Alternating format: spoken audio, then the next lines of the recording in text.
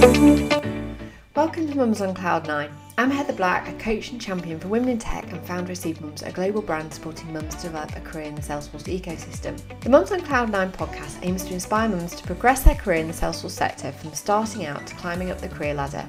We provide top tips and insight on how to succeed in your career and overcome adversity that many women can face in the workplace. During the last 4 episodes, I've been talking about how to create your Parents Flex Up career plan, and today we're on part 4. The reason for this career plan is that we've been running a Parents Flex Up campaign, which is very much about inspiring parents to think about how they can relaunch their career in the Salesforce sector and achieve that average salary of £60,000 a year or $120,000 a year as a Salesforce professional. I've been teaching people on this series how to earn more, work less and love life with 4 kind of key ingredients. So if you missed part 1 to 3, then do check them out. During part 1, we talked about having the right mindset for success. During part 2, we looked at how and what to learn to accelerate your success. During part 3, we talked about how to decide which job and the career path which is right for you. And during part 4 today, we're talking about how to make yourself in demand and indispensable.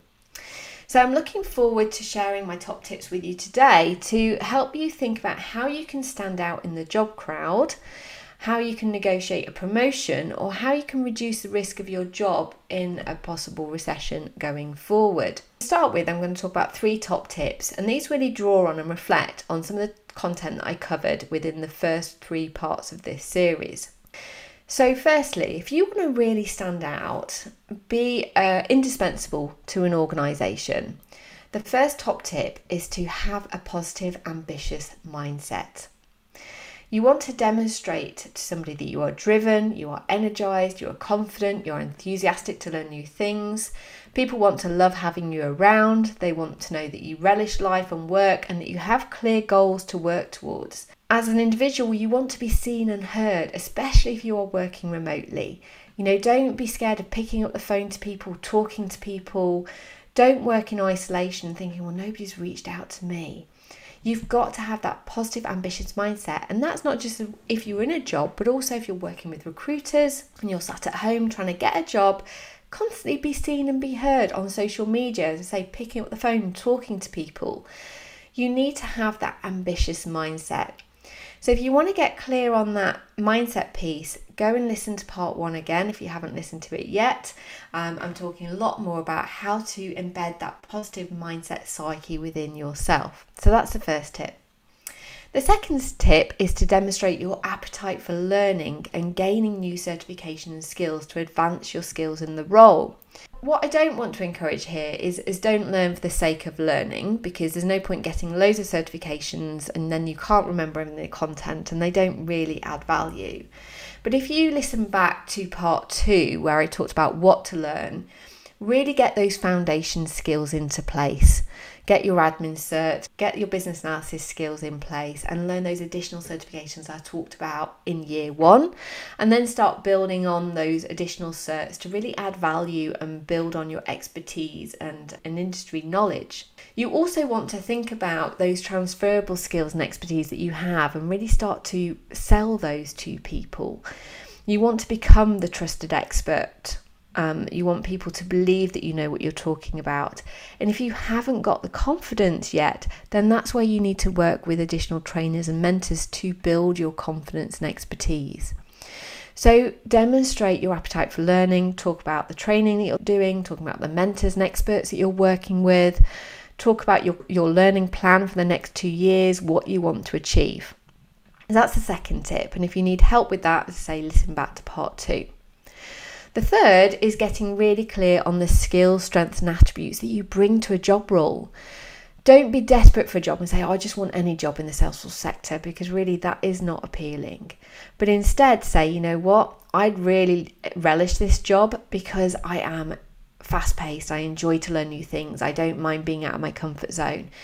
Talk to them about why your attributes really lend themselves to that job role really well.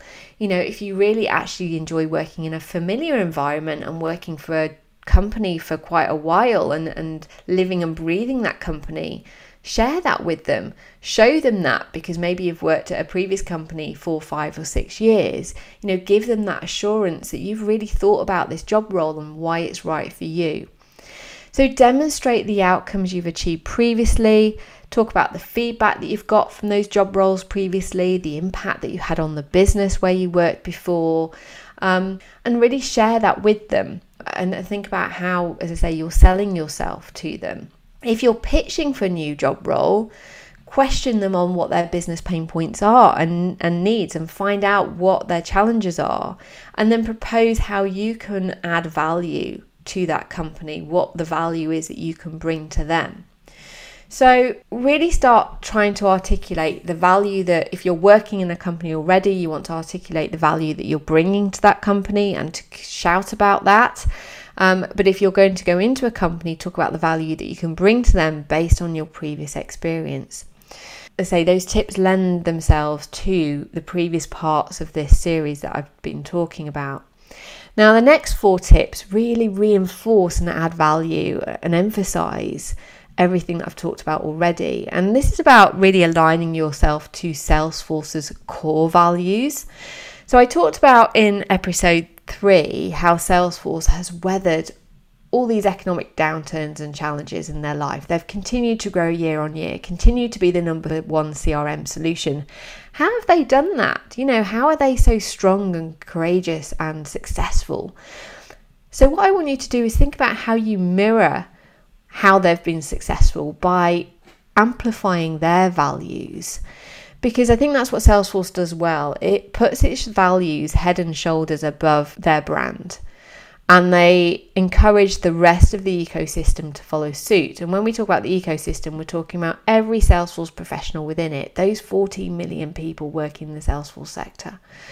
And we're talking about every company that also works within the ecosystem. They encourage everybody to get behind these core values. So let's reflect on what these core values are for a moment and how you can live out these values as a Salesforce professional. So the first is trust. Salesforce have on their website that they act as trusted advisors to their customers, employees, and extended family through transparency, security, compliance, privacy, and performance by delivering the industry's most trusted infrastructure. So what I want you to think about is, as a Salesforce professional, how can you promote trust and confidence in your role and to step into that position of authority? In order for you to do that, you're going to have to step into everything that we've covered during this 4-part series. You're going to have that confidence and that mindset. You're going to have that learning and those certifications. You're going to have to be in a job role that really suits you and your attributes. So I want you to think about how you can position yourself as an authority of trust. The second is customer success, the second value. So Salesforce talk about focusing on demonstrating, articulating the value of their product to help a customer appreciate its contribution to their business and how they are achieving customer success. So as a Salesforce professional, you want to make yourself indispensable by clearly reporting back on the ROI, return on investment, that the CRM has had and the related work that you are doing to show that you are supporting the company achieving its financial bottom line. So think about how, as a Salesforce professional, you can help contribute to customer success and demonstrate that you're doing that. The third value that Salesforce talk about is innovation. Salesforce continue to innovate and expand on their suite of products to add value and give customers a competitive advantage. This helps them build out their relationships with companies. So as a Salesforce professional, it is advisable that you follow suit too, that you diversify your skills in the suite of products, that you equally give more value to your current or prospective employee than alone. So that appetite for lifelong learning, to keep learning, to learn what the company needs, to learn about what products might suit that need, and to keep innovating keeps you attractive. The fourth value that Salesforce talk about is equality. So Salesforce believe that everyone should be seen, heard, valued, and empowered to succeed. They like to hear diverse perspectives that fuel innovation, deepen connections between people, and that makes them a better company. So as a Salesforce professional, you are one of 15 million people in the world that have learnt Salesforce, that you make up the Trailblazer community. So how do you stand out? How are you seen and heard and valued within this ecosystem? I want you to think about how you can build out your personal brand and how you can demonstrate that you're part of this community, how you can do this through giving back, and how you can ask and share for expertise, and how you can build your network of peers.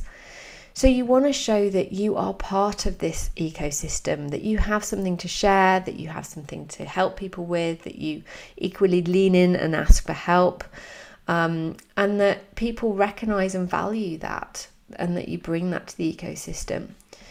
So think about how you can embed Salesforce's values in how you work, how you can echo them, and talk about that within any job interview, talk about that within any performance review that you have with a company, any promotional opportunity that you might have, because ultimately you need to stand out. You need to showcase the work that you're doing, because this will help you increase your salary, will help justify a salary increase, will help you decide where you need to go next, and you want people to choose you.